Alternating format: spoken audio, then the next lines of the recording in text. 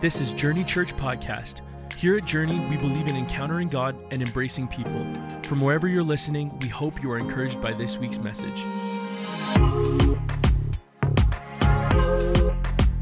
Church, very happy to be here today.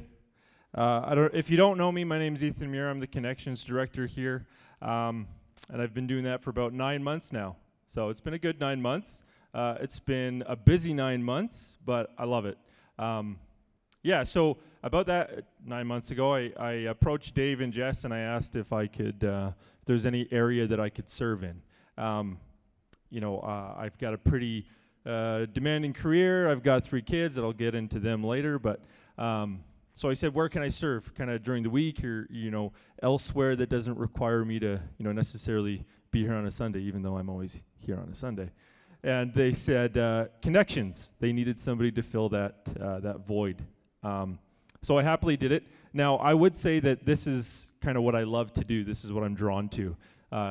Some of you have seen me give announcements, and I'm a ham. I love being up here. I love making jokes. God just kind of draws me to this, and I wonder for us, what is God drawing you to? You know what I mean? Things that maybe you don't necessarily think of, is that serving God? Like when I make a fool of myself, can I serve God that way? Yeah, you can. You can get up here on a Sunday, like me. Okay. So, before I get into the verse that changed my life, and I promise we will talk about the Bible today, but before I get into that, I want to talk about core memories. Who knows what I mean when I say core memories? Right? We all have them. You're starting to think about them right now. This is like a new trend on TikTok, and I'm old. I don't use TikTok. I use YouTube Shorts, right? Every kid in here is like, yeah, you're old. But on TikTok, you'll see these videos of, it'll be something like this. Does that bring back a core memory for anybody? For me, right? You start smelling the old French fries. You start smelling, the stale urine. Right? This is a core memory, right? It is for me. When I see something like that, or I take my kids, I close my eyes, I'm transported back. I'm going down a slide. I slip through something wet. I forget what it is. I'm not paying attention. I want to play, Mom and Dad, right? That's a core memory. So it'll be a picture like that. I'll say core memory unlocked. Or it'll be if someone some kid who's 5 and he's getting chased by a chicken, right? And he's got this look of terror on his face, no, Mom, save me from this chicken. And the mom's laughing. Yeah, did that happen to you? Yeah. It happened to me. My brother, right here, he chased me with a dead bird when I was 5. Guess what he gave me? A core memory. Yeah, to this day, I'm still afraid of birds. Yeah, so if you have a bird, please stay away from me. Now, before you guys start going down this rabbit hole of your own core memories, because everyone's thinking about them right now, I want to tell you about a more recent core memory of mine. This isn't as funny as McDonald's Play Place, unfortunately. I wish it was. But it's not. But it is just as transforming. I'm sure a lot of you, are thinking back to those, but this one core memory that I have, this is about my wife and I. So I'm driving home from church one Sunday with my new bride. We haven't been married very long, maybe a year or 2. We're driving home from church, and I can't remember what they were talking about that Sunday. I don't really know if it was that important, right? But I'm driving home from church, and I feel the weight of all these things that I'm hiding from my wife. I can remember the car. I can remember the weather outside. It was springtime. I can remember everything about that moment. Much like any core memory, you remember these things. Now, before I get to that, I'm going to backtrack. The first core memory was when I was 12 years old. I was standing in my house. I can remember everything. I'm standing at the top of the stairs just to the left. I can remember the paint color on the walls. This is like late 90s, early 2000s, and it was like that disgusting orange, right? Some of you still have that. Maybe it's time to paint. But I remember the color on the walls. I remember everything. And I can remember what my mom was wearing that day. And she walked up, she came up the stairs to me, and she said that my dad and her were separating. I can remember the blue dress with the flowers on it. I can remember her short, curly hair. Core memory was unlocked at that moment. Now I know what you're thinking. How can such a stand-up guy like me, right, have such a forbidden thing in his past, like divorce in his family? Oh no, he's human. But that's the point of my message today. We're all broken people, made by broken people, and unless we're God, we're going to make broken people. That's why this is the verse that changed my life. 2 Corinthians 12, 7-10, if you have your Bibles. To keep me from being conceited because of these surpassingly great revelations, there was given me a thorn in my flesh, a messenger of Satan, to torment me. 3 times I pleaded with the Lord to take it away from me, but he said to me, "My grace is sufficient for you, for my power is made perfect in weakness. Therefore I will boast all the more gladly about my weakness, so that Christ's power may rest on me. That is why, for Christ's sake, I delight in weakness, in insults, in hardship, in persecutions, in difficulties, for when I am weak, then I am strong." Now, please hear me. I'm not saying that my parents' divorce is what broke me. And I'm certainly not saying that you should be ashamed of divorce if that's part of your story, or if you're a child of divorce, or if you are divorced. I'm not saying any of that, okay? What I am saying is that in my story, that matters. In my story, that made a difference. So let me tell you a bit more about my story, and that's what I'm going to do today. I really just want to tell you a story, okay? So, my story. I was raised by God-fearing parents in a God-fearing house, and we attended church every Sunday, and I still do. Obviously, I'm here. I have 3 older siblings. I'm the youngest of 4. And if you're wondering why I'm up here, it's because I'm the youngest of 4, okay? All the attention is on me all the time. So I have 2 older brothers. You may know them, Josh, Joel. They attend here. We have an older sister. Her name's Alyssa. I have beautiful parents. We grew up in Vancouver in a 3-bedroom house that had 1 bathroom for 6 people. That's right, 1 bathroom. I'm sure my mother and my sister would have preferred more bathrooms, but for us it wasn't a big deal, right? For the guys it wasn't a big deal. And I mean, we kind of had 2. There was this old concrete sink in the basement. You know where I'm going with this. Is this too much information? A little bit? Yeah, my brother's like, "Oh yeah, I remember that sink." Core memory.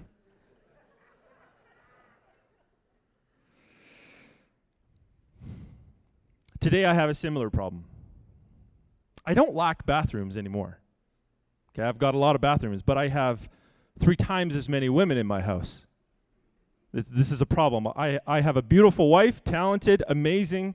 She was on the keys this morning. Give it up for my wife. She's awesome. I definitely married up, if you know what I mean. And I have 3 beautiful girls, Grace, Nellie, and Maya. I think I have a picture of them, in case you don't know who they are. Look at those cuties. Yeah. Nellie can never take a good picture, though. Never. So that's my family. Love those girls. But I still have the same problem. I don't have a bathroom to go into because they're all using them. So when Heather and I first got together, I didn't realize it, but there was a lot of skeletons in my closet. Some things that I didn't realize that would eventually become a problem, some things that I should have realized would be a problem, but I was prideful, and I was going to be the perfect husband. And I would say that I was on a rather ambiguous path when we met. I wasn't really serving the Lord. I mean, I would attend church sometimes, but when I did, I usually showed up hungover. And it was just 1 foot in and 1 foot out. You guys know what I mean? I didn't really commit to the way of Christ. I didn't really commit to this thing called Christianity, but I didn't really commit to, abandoning it either. So I went on a missions trip, a short-term missions trip to El Salvador where Heather and I met. And that was awesome, and I have plenty of more gross and disgusting stories I could share with you about that, but I think I've hit my quota for today. But this was just, when I was at church, I was at church. When I wasn't, it was clear I wasn't. And occasionally when I did share my faith with people, I would say, I would get reactions like, "You are a Christian? You go to church?" Yeah. Kinda, yeah, I do. But it was half-heartedly. And that should have been a red flag for me. What I know is that there was a multitude of issues going on in my life at that time. So I met my wife. I thought, man, I got to lock that down. She's amazing. Can't let that get away. It's the best I'm going to see ever. So I did. Thankfully, she was maybe blind or love drunk. We had to face many challenges in those first few years of marriage. I mean, all the married people here will know that, and if you're newly married, maybe you're experiencing that right now. We had to face a lot of challenges. And a lot of those challenges were a result of trauma in my past manifesting in a lot of unhealthy ways. For starters, I was overweight. I was a big boy. Now, please hear me. I'm not saying that weight is an indication of spiritual unwellness. I'm not saying that weight is an indication of bad behavior or anything like that. So when you're listening to me, please understand that I'm not advocating those things, but I'm just telling you that this is a part of my story. So that was the first indication that something was wrong in my life. For me, there was a deep-seated issue that went beyond that, but that's how it was manifesting. I was addicted to tobacco. Now again, that's not wrong. That's not a bad thing, but for me it was. It was how I was manifesting, how I was dealing with my problems, and that wasn't a good thing. And shortly after we got married, I had this addiction to pornography that resurfaced in my life. That may be uncomfortable to hear, but this is the reality. This is my story. And I want you guys to hear this. This is you need to know who I am, right? If I'm going to be a pastor here, if I'm going to be somebody that you guys talk to and you lean on, and I want to be that, you need to know who I am and where I'm coming from. And that was part of my story. So all of these things were going on in my life. And I was just married, and it had been like a year or two, and it was crushing me. The weight of it was pushing down. So this is the next core memory. My wife and I, newly married, driving home from church. I messed up in my sermon, by the way, if you couldn't tell earlier. I started talking about this when I shouldn't have, so this is the next core memory. I'm driving home from church with my new wife. And I'll get back to the scripture, I promise. We're driving home from church. I can remember the weather. I'm driving my old Jeep. I can remember the smell in my Jeep. It was really old. It was bad. But I remember the weight of all these things just pressing down on me. And I felt terrible. And my wife and I pull into the driveway, and it's funny, Heather and I remember this story much differently, right? She remembers we were fighting a lot on the way home. Of course, I remember it differently, right? Men, we do, don't we? You didn't tell me that. We're driving home. I pull into the driveway, I park the car, and she looks at me, like through me. And she says, "What is wrong with you?" Probably because we were fighting. I just came undone. Like I poured out everything to her. Here's what I've been doing. I can't hold it in anymore. It's crushing me. I'm lying to you. This is what's happening in my life, and I don't know how to deal with it. And it's coming out in all these ugly ways.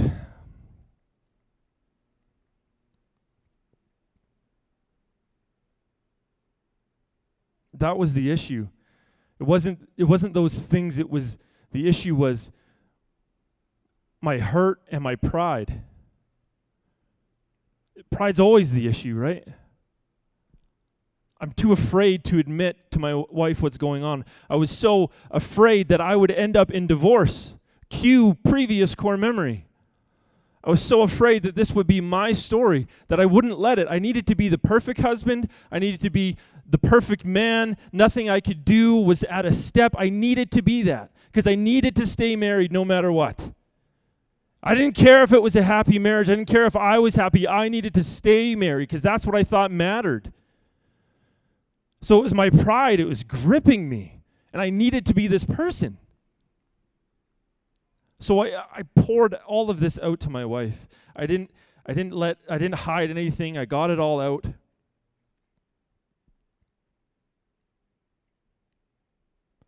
This was my road to Damascus moment.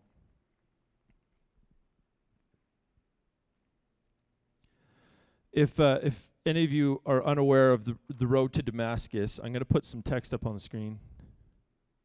It's in Acts 9.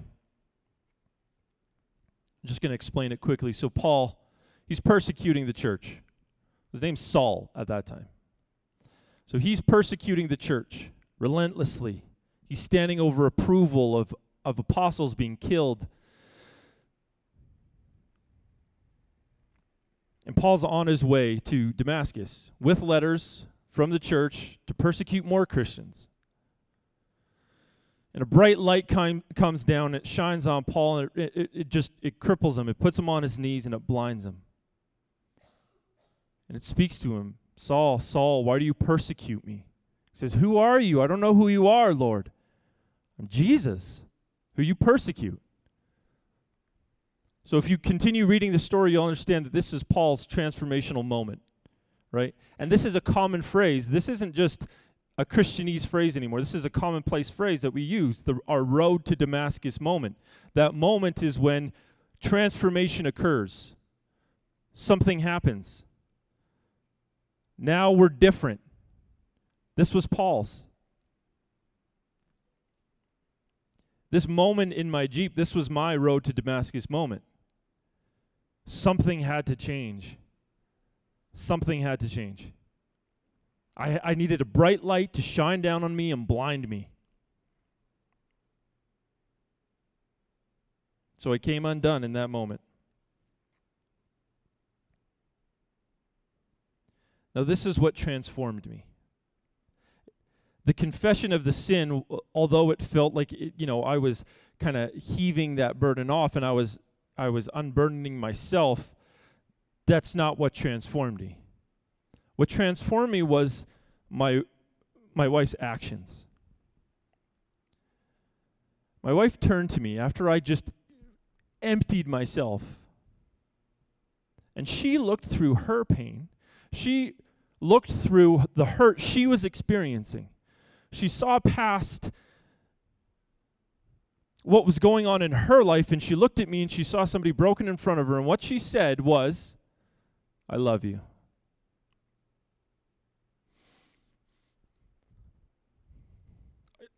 I still get emotional thinking about it.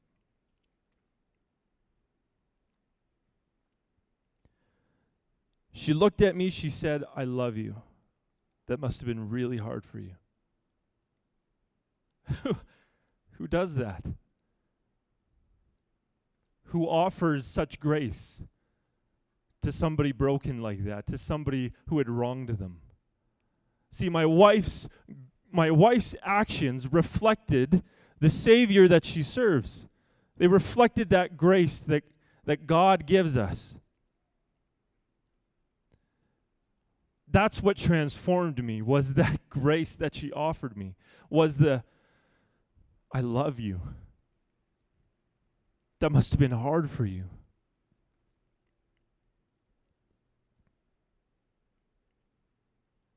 Maybe that's what people can see in us as Christians. Rather than judgment, rather than feeling like we're better than them, we're not. We're weak, but we've accepted the kindness of a Savior. My wife's love and display of grace reflects her Savior. I feel like I need to say that again. And maybe we can reflect our Savior.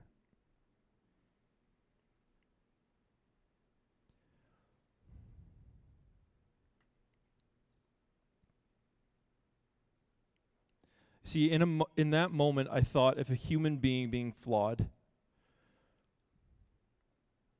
could show me that grace, how much more does my God love me? How much more does he look down on me in that moment and say, I love you? So that was my moment. That was my road to Damascus moment. That was the start anyways. Now, I'd first read this scripture, 2 Corinthians. I'm going to put it back up. I'd first read this when I was in high school. I'd started with the Gospels, Matthew, Mark, Luke, and John. And I kind of muddled through. And like any, ill-experienced Bible reader, I kind of read my Bible like a horoscope. Does anybody know what I mean by that? It means I picked it up and I just flipped the pages till it landed. There's that game we used to play with a globe. Do you guys remember globes? This was before Google Maps. And you spun the globe, and then you closed your eyes, and you put your finger down, and that's where you were going to live, right? And we had this globe that was kind of bumpy, and I'd always go to, like, the southern hemisphere and just wait for the big bump and stop. It was always Australia. Yeah. Then later I learned about all the deadly things that will kill you there. So I started there, and I just kind of, I read the Gospels. I wanted to know what Jesus said. And in my Bible, these were red letters. And I didn't really know anything about Romans or Acts or 1st or 2nd Corinthians. So as I was reading, kind of ill-informed, what caught my eye was the red letters. If you don't know what I mean by that, a red letter Bible is a Bible where everything Jesus says is in red. And in a lot of black, there was red. So it caught my attention. What does this mean by red letter? What does this mean? Why would Jesus all of a sudden show up in 2 Corinthians? He's been gone for a while. Power and weakness, my grace is sufficient. But I couldn't get the words out of my head. Because I didn't understand why all of a sudden he spoke. So fast forward 10 years, there I am. I'm sitting in my Jeep with my wife, and I'm blubbering like a baby in her arms, and she's being super gracious to me and loving me and transforming me, and she doesn't even know it. And all of a sudden, these words pop into my head, seemingly out of nowhere. My grace is sufficient for you, for my power is made perfect in weakness. And then I started crying even harder. I was a wreck, man. That's the transformation, is God's grace. His grace is sufficient. I don't have to be perfect. I wasn't perfect. I'm not perfect. He makes us perfect. And you read that, you hear that in the Bible, right? Like, be perfect for I am perfect. He doesn't require us to be perfect. If you're sitting here today and you're thinking, well, I'm not perfect, I lack things, there's things in my past, there's things I'm hiding, whatever it is, you don't have to be perfect. He makes us perfect. His grace working through us in our weakness, that's the perfection. That's the missing piece. If I'm doing anything today, I guess that's it. I'm boasting in my weakness. This is my story. I want you to see a broken man. I want you to see somebody that flopped, that made mistakes. And I'm not even getting into the bad parts. But in that, there is strength because Christ can use it. I want you to understand where I'm coming from. Now, I wouldn't be doing my job as a pastor today, feels weird to say, or a preacher, if I didn't give you 3 things to take home, right? That's what I'm supposed to do. 3 things. Let's count them out. Number 1, and these are things that I learned through this lesson, through my road to Damascus moment. Number 1, there is no honesty without vulnerability. Those two go hand in hand, especially in a relationship. Young people, if you're going to get married, please hear me when I say this. Be vulnerable with one another. And to be clear about what vulnerability is, okay? Vulnerability is something that you tell somebody that would probably make you dislike or make them dislike you, right? Not necessarily, but that's how you know you're being vulnerable. Like, oh, I don't really want to tell this. They might think less of me. I don't know if I can share this. This is kind of private. But you're in a relationship with that person. Okay, here's what vulnerability is not. Young guys, vulnerability is not telling a girl that you like to watch The Notebook when you're lonely.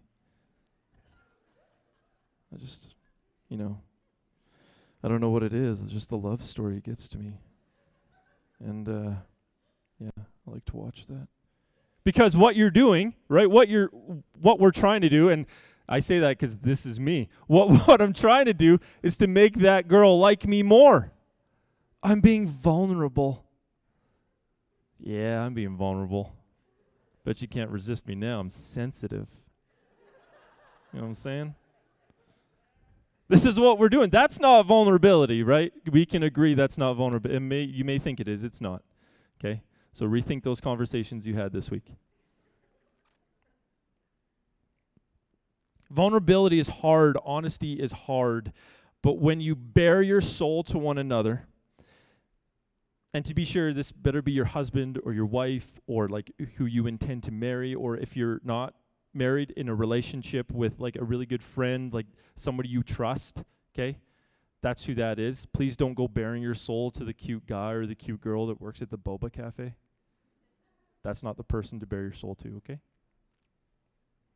But it's bearing your soul to one another. It's taking off your armor. It's taking off the things that you think protect you. You're standing in front of one another disarmed, so that you can become that armor for one another. That's what being vulnerable is in a relationship. There's mutual trust.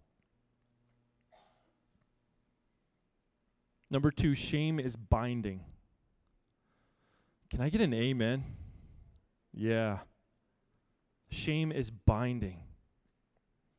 Paul talks about being slaves to sin no more in Romans 7. And that's exactly what shame feels like. It's a liar. It's a thief. Shame says she won't love you. That's what shame says. Shame says you can't tell anybody that secret. Nobody will understand. Shame says you're the only person going through that right now. Nobody else gets it. This is what shame says to us.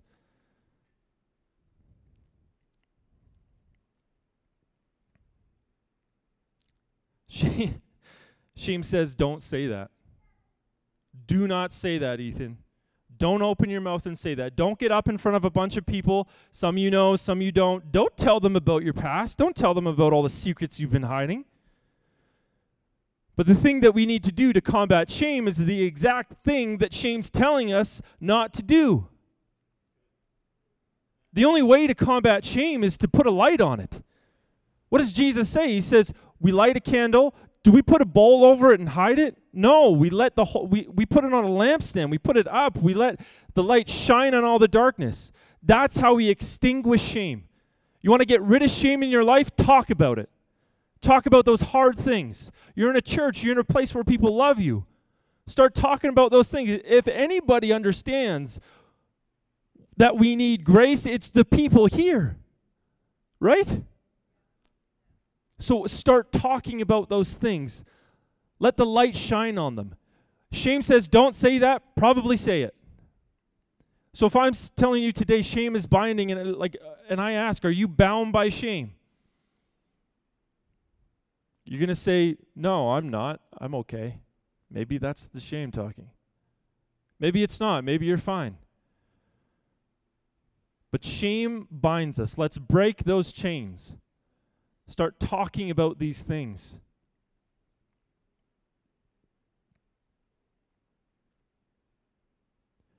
There are other people with other stories just like yours. And if we remember that, it'll be a lot easier to share those. Third thing, our witness is our weakness. Our weakness is our witness. Nobody's ever heard a story about somebody that got it all, that was really good at what they did, that succeeded in everything, and died happy. Like, okay, great.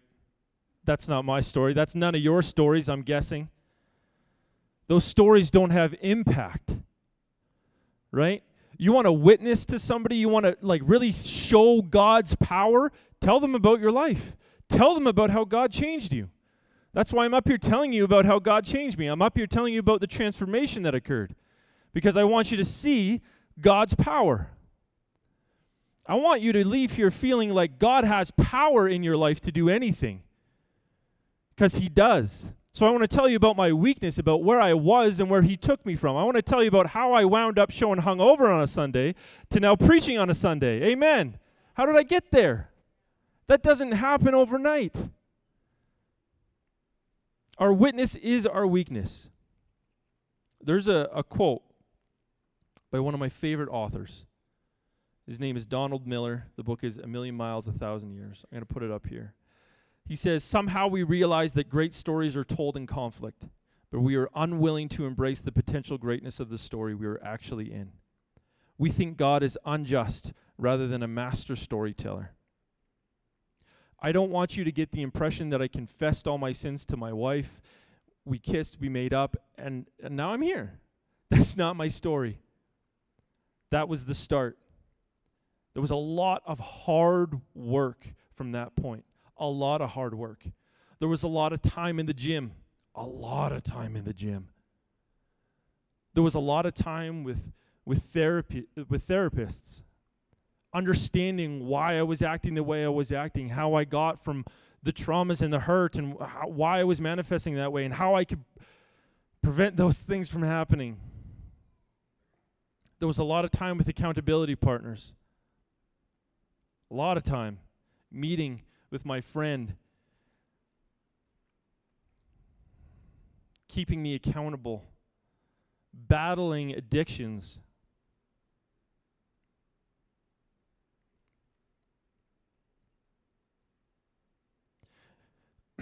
There was a shift towards a disciplined way of life.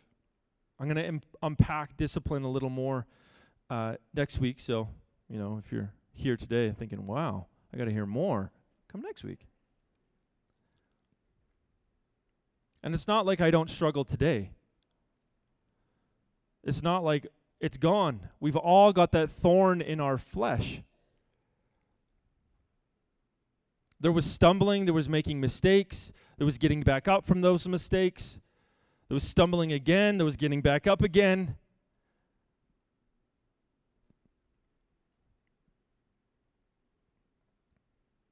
The point is, that's where Christ is made known. In the good days, the bad days, it's in that journey that we're taking with Him. It's once we come to this point of transformation and we can say, yes, God, I need your grace, I need this.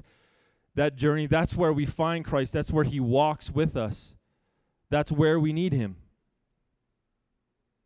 He's standing with you. When we submit our weaknesses to Him, He can make His power shine. Then He can do miracles. And that's the story of the cross, right? That's the picture we get again and again and again in the Bible. There's weakness, there's redemption.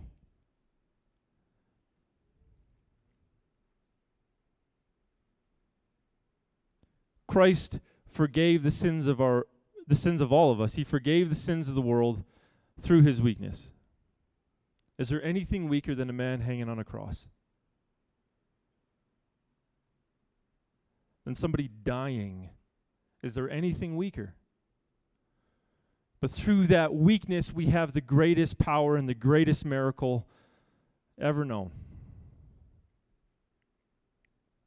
Throughout the 1st and 2nd century, Christianity was known as the religion of women, children, and slaves. That's who associated with it. We know this from a Roman emperor who wrote about the sect and wrote, the only people that adhere to it are women, Christians, slaves.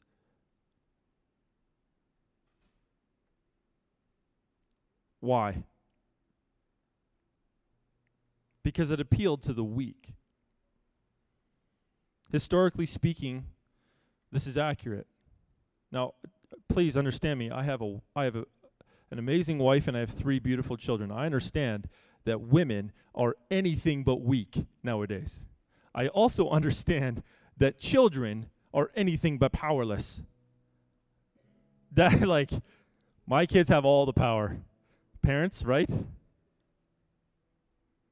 But that's who it was. That's who it was associated to. That's who was known for it. The poor, the weak, the helpless, because it offered them hope.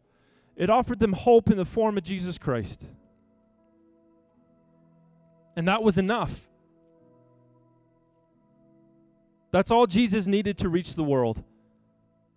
Now we stand up here on a Sunday across North America, across the world. There are billions of Christians that follow Jesus Christ because it started with women, children, and slaves.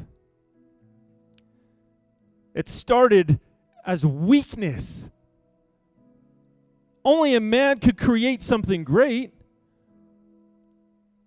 And Jesus, like Jesus always does, says, watch this. And he's going to do that in our lives. He has the power to do that in our lives. Why? Because this is the last thing I'll say. I promise I'm almost done. His grace is enough.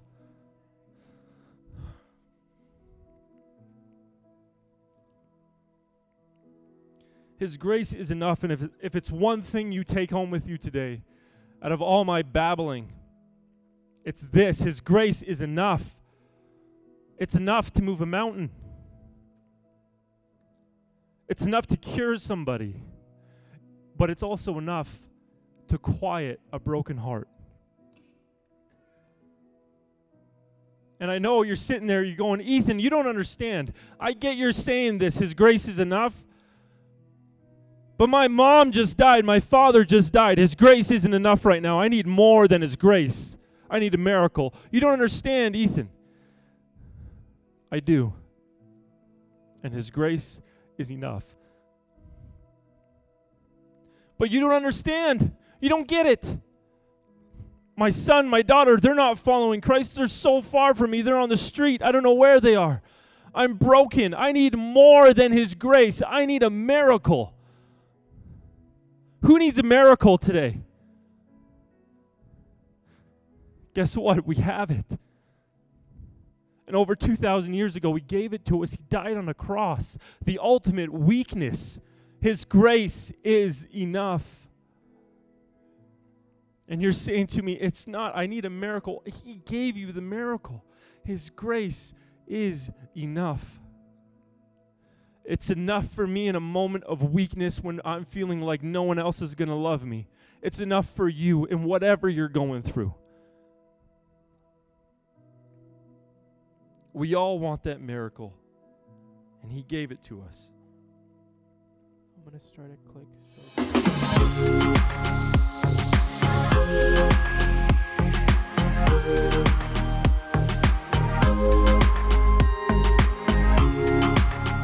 Thank you for joining us today on Journey Church Podcast. For more information about our ministry, visit myjourney.church.